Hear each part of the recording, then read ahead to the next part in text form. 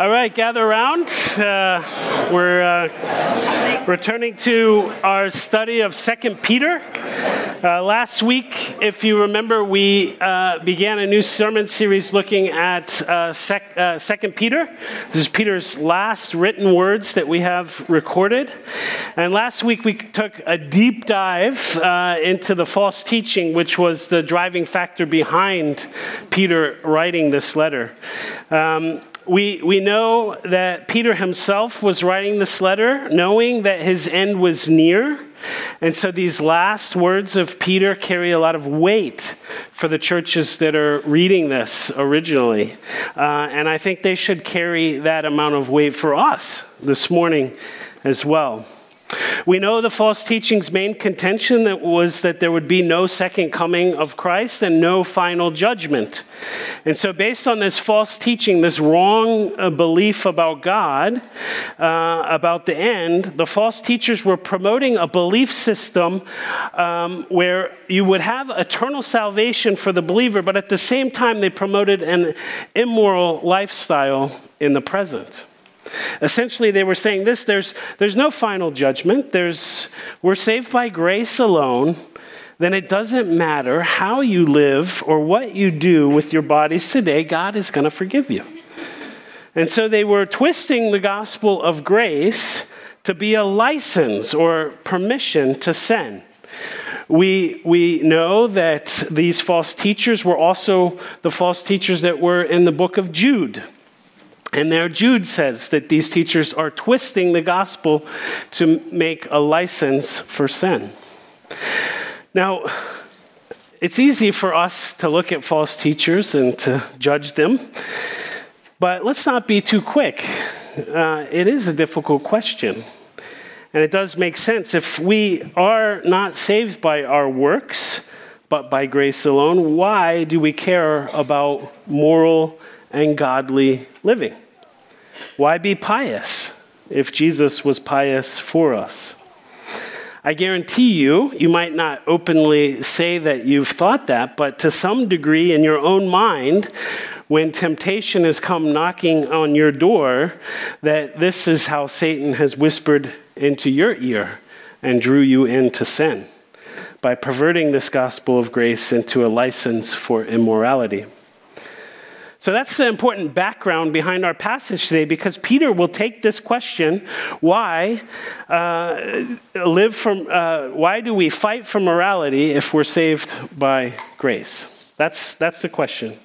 In essence, our passage this morning is the meat and potatoes of the rest of the book. Everything Peter will say after this point in the letter draws out of this foundational teaching. So our entire passage this morning is probably the most important sermon in the entire series. So aren't you glad you're here today? Why shall we live godly lives if we're saved by grace? Peter addresses this question head on this morning. So as we prepare to hear God's word, I think it is good for us to prepare our hearts and by doing this in song. So let us stand together. Naomi will lead us in a chorus of "Alas, did our Savior bleed?" And then the chorus will be the chorus from "At the Cross." So let's stand together as we sing. Let's pray. Dear Heavenly Father, as we come to your word this morning, we've already received the answer from this wonderful hymn that we want to live for you who died for us. Lord, how can we ever repay the love and the grace and the mercy that you've showered upon us? Lord, I pray that through the preaching of your word today, you might impress upon our hearts the debt of Christ's magnificent sacrifice on the cross and what that means for us. I pray, dear Lord, that we would cherish afresh and anew what you have done for us in Jesus. Lord, I pray that as we read your word today, your spirit would fall upon this place, and that hard hearts would be made soft, and that, Lord, we would hear a divine word this morning. Lord, open up our ears, we pray. In Jesus' name, amen. You may be seated. We're going to look at 2 Peter chapter 1, verses 3 through 11. 2 Peter chapter 1, verses 3 to 11. His divine power has given us everything we need for a godly life through our knowledge of him who called us by his own glory and goodness. And through these, he has given us his very great and precious promises, so that through them you may participate in the divine nature, having escaped the corruption in the world caused by evil desires. For this reason, make every effort to add to your faith goodness, and to goodness knowledge, and to knowledge self-control, and to self-control perseverance, and to perseverance godliness, and to godliness mutual affection, and to mutual affection love. For if you possess these qualities in increasing measure, they will keep you from being ineffective and unproductive in your knowledge of our Lord Jesus Christ. But whoever does not have them is nearsighted and blind, forgetting that they have been cleansed from their past sins. Therefore, my brothers and sisters, make every effort to confirm your calling and election. For if you do these things, you will never stumble, and you will receive such a rich welcome into the eternal kingdom of our Lord and Savior, Jesus Christ. That's the word of the Lord for this morning. It's a common mistake, I think, for anyone that lives in Frankfurt. You have some friends or family visiting. You're excited to see them and pick them up at the airport and have that wonderful reunion outside of customs where they come through and there's big smiles and hugs. We all love that, right? Anybody? I do. The day arrives, you're excited to get there, even planning to park and be a little early so you don't miss that moment. You check in, real quick on the way. Oh, what's the flight number? What terminal again? Oh, there's some confusion, right? It's not a Lufthansa flight, but it's still Terminal 1. Then the wheels start clicking. Oh, wait, they said they got a great deal. The flight was cheap. Oh no, they're flying to Frankfurt Hahn, right? Anybody have that experience? I don't know. For some reason, there are two airports called Frankfurt that happen to be an hour and a half away from each other. And then, of course, there's this mad dash to the other airport, and your 80-year-old mother's waiting on the curb halfway to Luxembourg. Maybe that's just me, but I think a few of you might have had this problem as well. Well, last week in our message, we pointed out that what you think about the end determines how you live your life in the present. Well, this week is a similar point is being made, but with a nuance. What you think about the end determines the path that you take to get there, the road that you drive. And so what we think about the end not only affects my decisions today, but it also affects the path and the trajectory and the sum total of my life decisions. I live 15 minutes from Frankfurt Flughafen, but an hour and a half away from Hahn. I will take two very different paths to get to these two different destinations. My morning will look different. My gas tank will look different. The route will look different. The whole trajectory of my journey will be different because I will take a different path to get to a different destination. And this is the issue Peter is addressing in 2 Peter verses 3 to 11. The false teachers and the true believers in 2 Peter are walking two very different paths, and they are heading into two very different destinations. Let me recall for you the way that Peter describes the false teachers. Their idea of pleasure is to carouse in broad daylight. They are blots and blemishes, reveling in their pleasures while they feast with you. With eyes full of adultery, they never stop sinning. They seduce the unstable. They're experts in greed. These people are springs without water, mist driven by a storm. Blackest darkness is reserved for them. That's one destination and one path. Now, in contrast, look at Peter's exhortation to the true believers in these churches. In 2 Peter chapter 3, he says, you ought to live holy and godly lives as you look forward to the day of God and speed its coming. In keeping with his promise, we are looking forward to a new heaven and a new earth where righteousness dwells. So then, dear friends, since you are looking forward to this, make every effort to be found spotless, blameless, and at peace with him. Here we see two very different destinies and two different ways of living, two different ends, two different paths. How then ought we to live in light of the wonderful news of God's grace and mercy given to us in Jesus Christ? Peter says it very clearly in chapter 3, verse 11. You ought to live holy and godly lives as you look forward to that day of his return. So in our verses this morning, Peter will give us the nuts and bolts of why that's the case. Why ought we to live holy lives? Why, even though that we're saved by grace, we ought to strive to live holy and obedient lives today. And how this will work out in the life of someone transformed by grace. So Peter gives kind of a mini sermon on these verses, and as good sermons tend to do, he makes 3 points. The rest of the letter he builds off of these 3 points, and you can look at these 3 points in this way. Verses 3 and 4 speak of the foundation of our salvation, of God's power in us. Point 2 in verses 5 to 7, I switched around, 5 to 7, is the pathway, right? And he describes the fight of the faithful. And verses 8 to 11, it's the destination, and it's the urgency of holy living. What is at stake with the way that we live our lives, and what does that tell us about our destination? So let's begin with the reality of what happens in the heart of a believer when they come to faith in Christ. And we see here, Peter begins by rehearsing the gospel, rehearsing the good news message of the cross. And he begins with a reminder about all that God has done for us in Jesus Christ. And here we find the foundation of our salvation. So look at the first 2 verses, 3 and 4. His divine power has granted to us all things that pertain to life and godliness through the knowledge of him who called us to his own glory and excellence, by which he has granted to us his precious and very great promises, so that through them you may become partakers of the divine nature, having escaped from the corruption that is in the world because of sinful desire.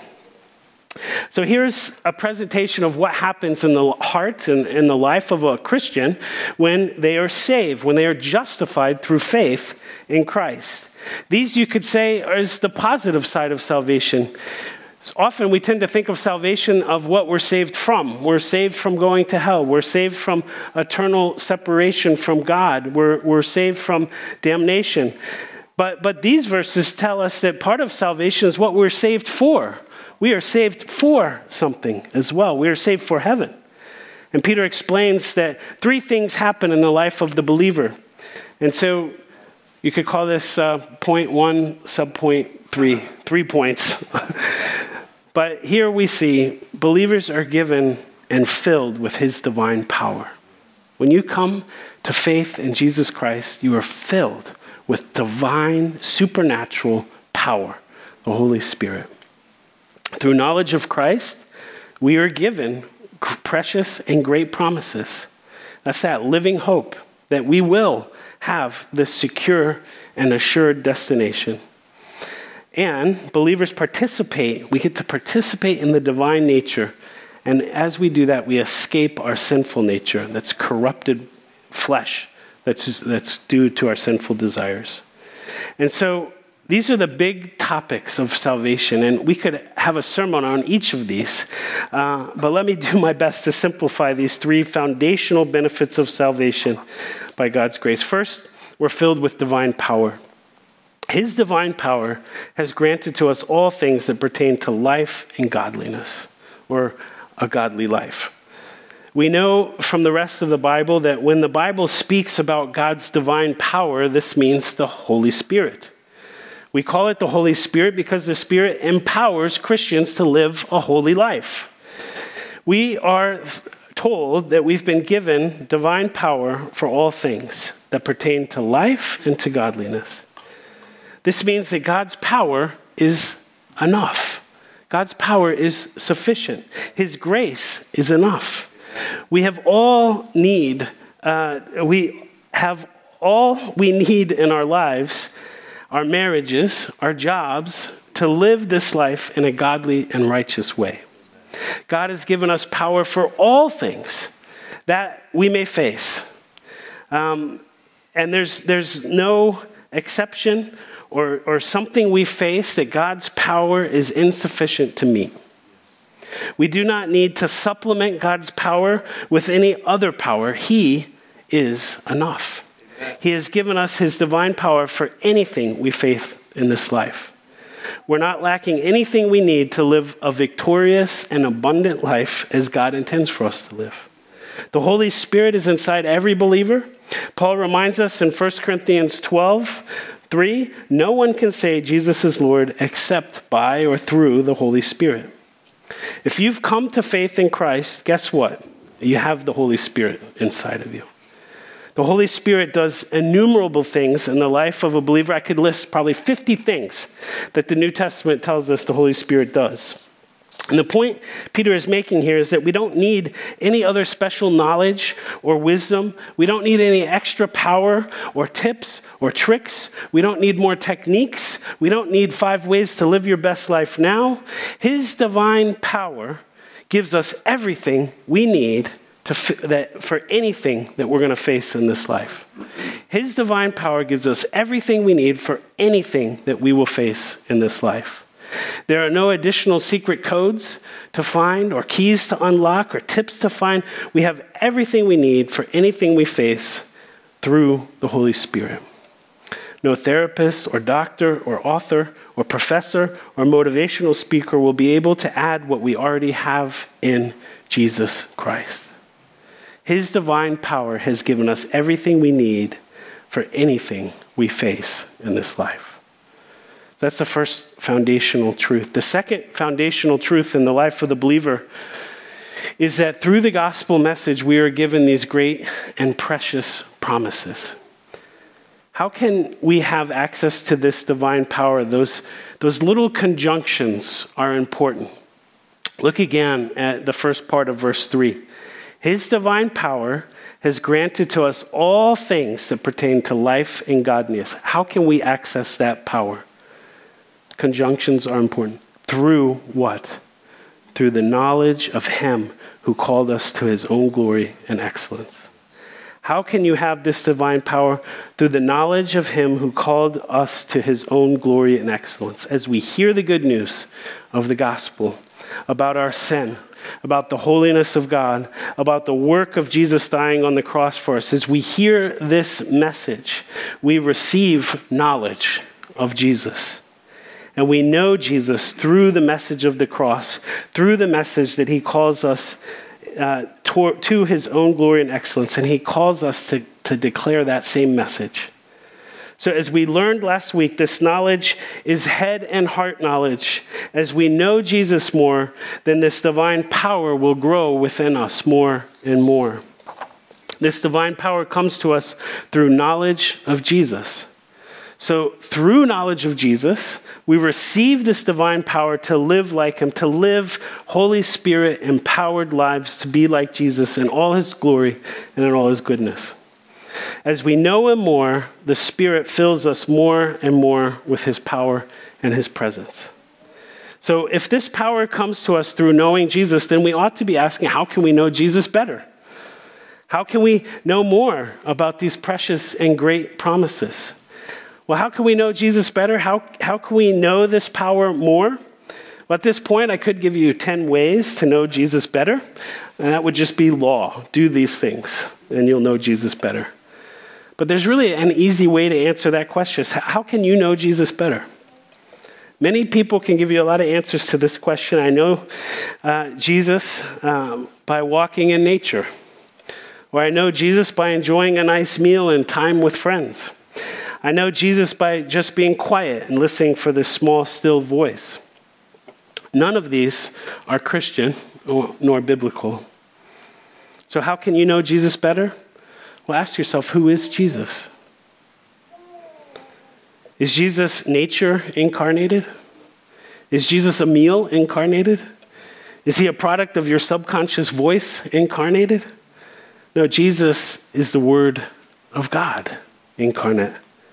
The Word became flesh and made his dwelling among us. We have seen his glory, the glory of the one and only Son who came from the Father, full of grace and truth. If you want to have divine power, If you want to receive these precious and great promises, then it comes through knowing Jesus better through his word.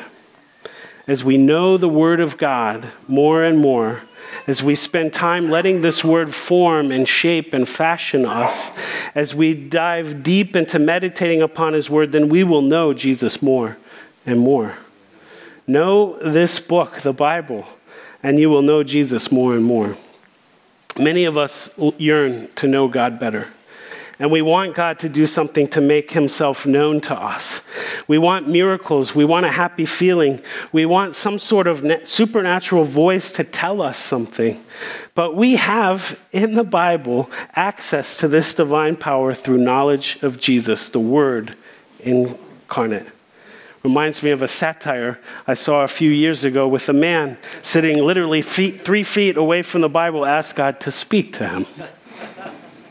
Know this book, and you will know Jesus more and more. So let's review. We've covered 2 of the foundational truths of salvation covered in verses 3 and 4. Believers are given supernatural power. Through the knowledge of Christ, we are given these great and precious promises. The last one we'll look at now is believers get to participate in the divine nature, escaping our sinful nature. Now we come to this third foundational truth about our salvation. Those divine things that God does in us. Look at the second part of verse 4. We'll just read the whole thing to get the context. His divine power has granted us all things that pertain to life and godliness, through the knowledge of him who called us to his own glory and excellence, by which he has granted to us these precious and very great promises. Now here comes, so that through them you may become partakers or participants of the divine nature, having escaped from the corruption that is in the world because of sinful desire. So we have this divine power at work in our hearts, and that comes to us through knowledge of Jesus in the gospel and in his word. And then we read this, that through them you may become partakers of the divine nature, having escaped from the corruption that is in the world because of sinful desire. Through them refers to Jesus' glory and his excellence. Because of his glory and his excellence, we can share in the divine nature. That's crazy. Because of Jesus' goodness and his perfection and his glory, we can share in the divine nature. We're saved by his goodness, his righteousness, and because of Jesus' excellence, we can participate in the divine nature. Now, what does that mean? Well, that's a big question. I don't think I'm going to answer it fully.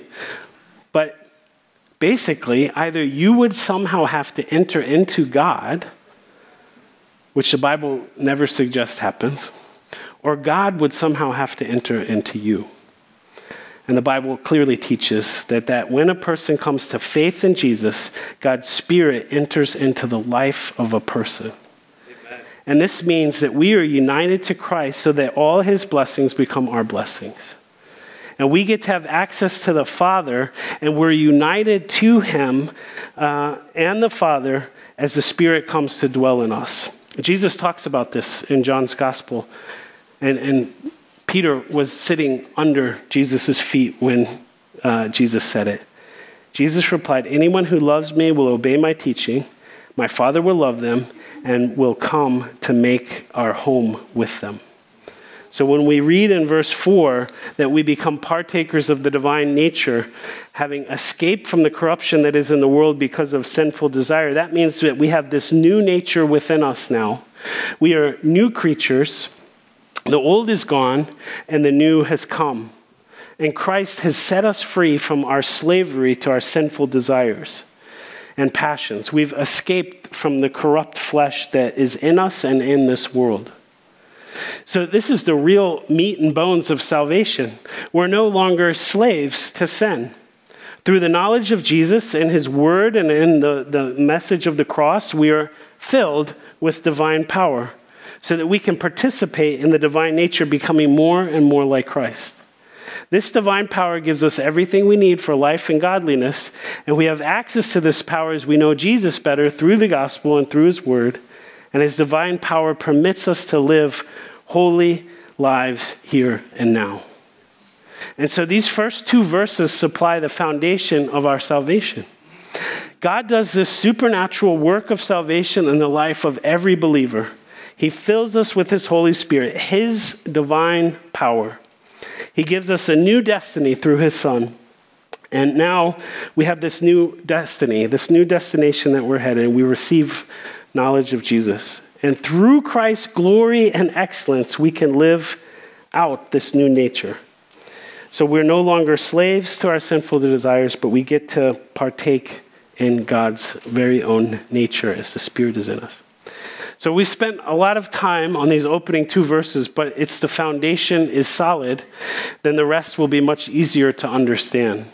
Because God does this supernatural work in the life of the believer, Peter now gives a moral imperative. So first he tells us about who we are in Christ, and then he says, therefore, in verse 5. Therefore, or for this reason. What reason? What God has just done in the life of the believer. For that reason, make every effort to add to your faith goodness, and to goodness knowledge, to knowledge self-control, to self-control perseverance, to perseverance godliness, and to godliness mutual affection, and to mutual affection love. For this reason. Why? Because God has filled us with his divine power. God has done a miraculous work in the salvation in our hearts.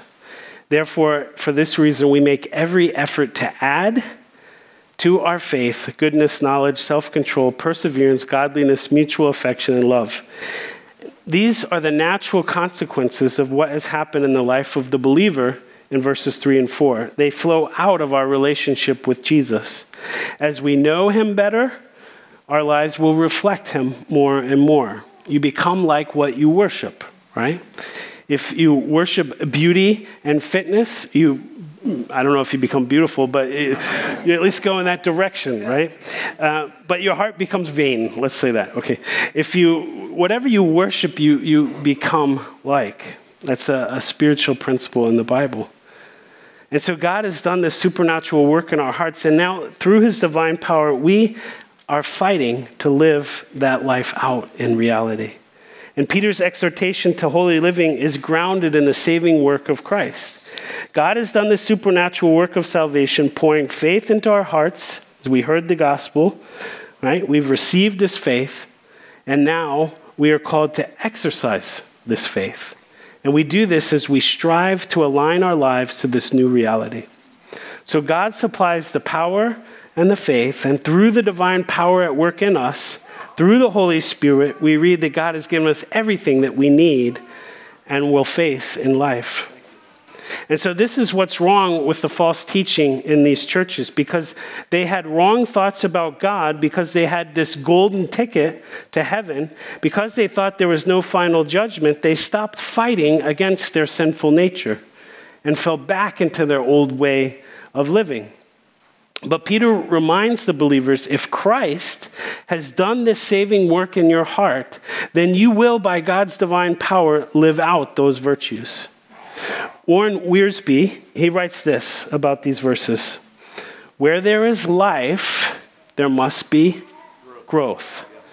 The new birth is not the end, it's the beginning. God gives his children all they need to live godly lives, but his children must apply themselves and be diligent to use these means of grace he has provided. Spiritual growth is not automatic. It requires cooperation with God and application of spiritual diligence and discipline. As Paul says, work out your salvation, for it's God who works in you. It's not enough for a Christian to let go and let God, right? That's not in the Bible. As though the spiritual growth was God's work alone. Literally, Paul writes, make every effort to bring alongside. That's what add means, to bring alongside. So the Father and the child have to work together in sanctification. So if your life does not reflect these traits, these 7 character virtues, then it's good gauge and challenge for us to check our lives. If you're in a discipleship group or a small group, it's good to ask yourself, how does my life match up to these virtues? These virtues are very similar to the fruits of the Spirit that we find in Galatians.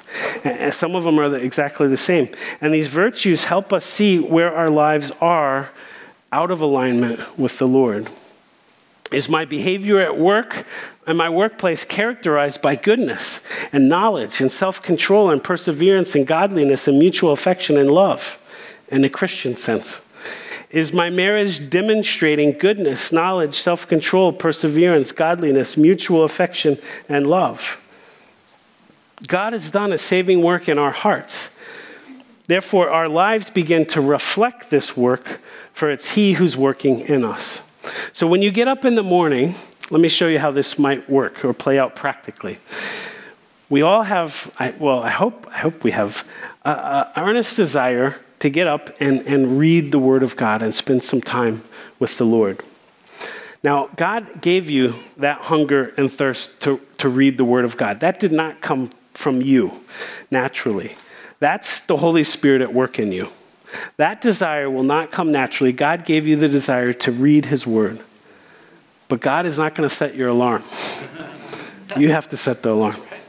God will not throw you out of bed. You have to get out of bed. God will not make you fall asleep. You have to go to bed at a reasonable hour. Right. And He's not just going to put this thing that you go, oh, okay. Yeah, God will give us the desire, but we have to strive to make that God-given desire a reality in your life. So it's not all God.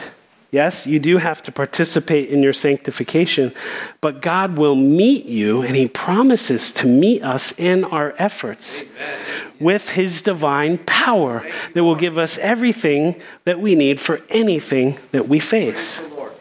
So He will make your efforts effective. Don't forget, verse 3, His divine power has given us everything we need for godly living. And so that brings us to our final point this morning. What's at stake in all of this? And this is the urgency of holy living.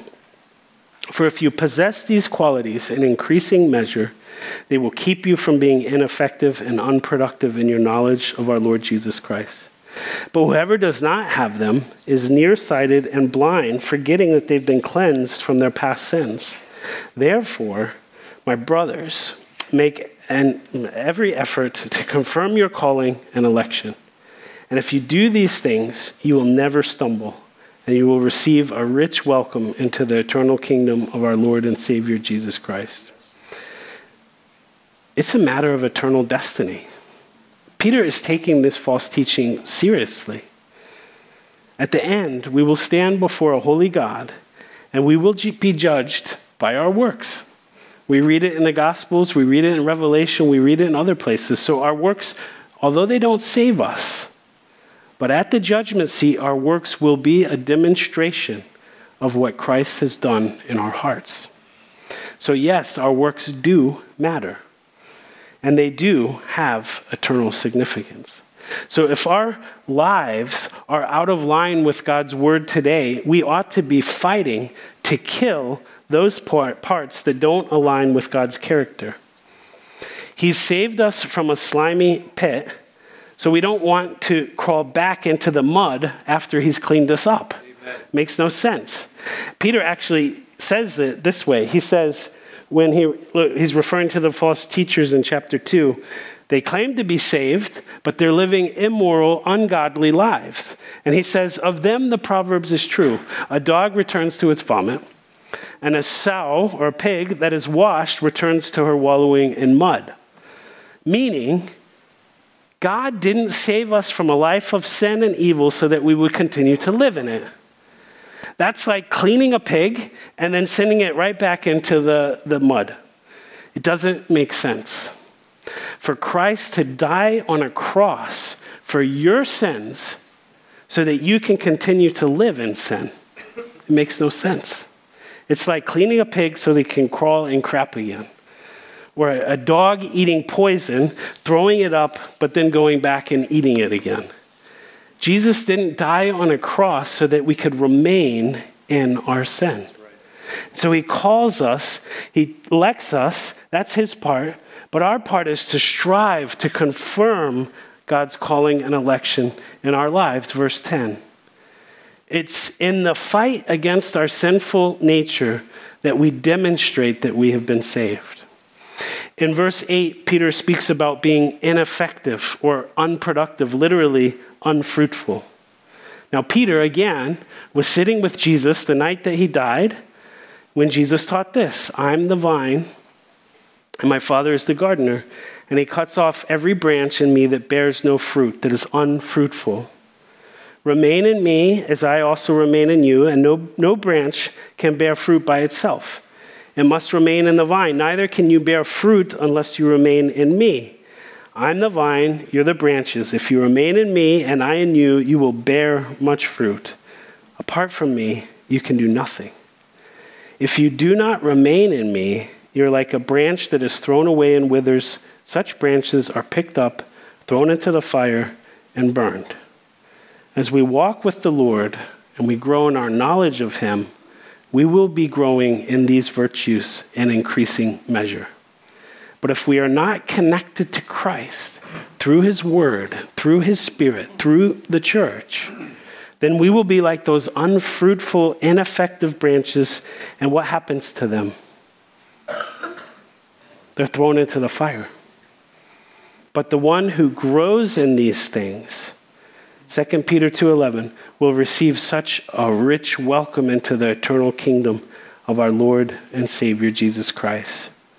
So it does matter how we live our lives. As we close today, we come back to our opening question: why shall we live godly lives if we're saved by grace alone? We'll come back to the two airports, Hahn and Frankfurt. Two destinations will set our journey on two very different paths. And obviously, there are two different roads to two different destinations. The road we are traveling on will quickly tell us where we are headed. That's what our works can tell us. But what does your daily walk tell you about your final destination? Are you gleefully, blindly going to eternal destruction? Or is your life marked by the virtues that we see in verses 5 to 7 and in growing measure? The beauty of the gospel is that God has given us the ultimate GPS system in Jesus Christ. Christ is the only way, the only truth, and the only life. He's the only way to the Father. And at any time in your life, we can re-coordinate our destination through Jesus. And it's only through Jesus that we will get to the Father. And we just have to answer the call and answer the invitation. And Jesus will come and meet you, and he will take you to the Father. There's even an airport in Austria, I just found out, that takes people that thought they were going to Australia and rebooks flights for them to Australia. Well, Jesus will rebook your flight for you. He comes to us on our wayward journey in the wrong direction, and he gives us this invitation: let not your hearts be troubled. Believe in God, believe also in me. In my Father's house are many rooms. If it were not so, I would not have told you that I go to prepare a place for you. And if I go and prepare a place for you, I will come again, and I will take you to myself, that where I am, you may also be. That's the invitation of 2 Peter. Let's pray. Dear Heavenly Father, we thank you for your word to us. We thank you for this great work of salvation that you have done in our hearts, filling us with your divine power through knowledge of Christ, giving us these great and precious promises.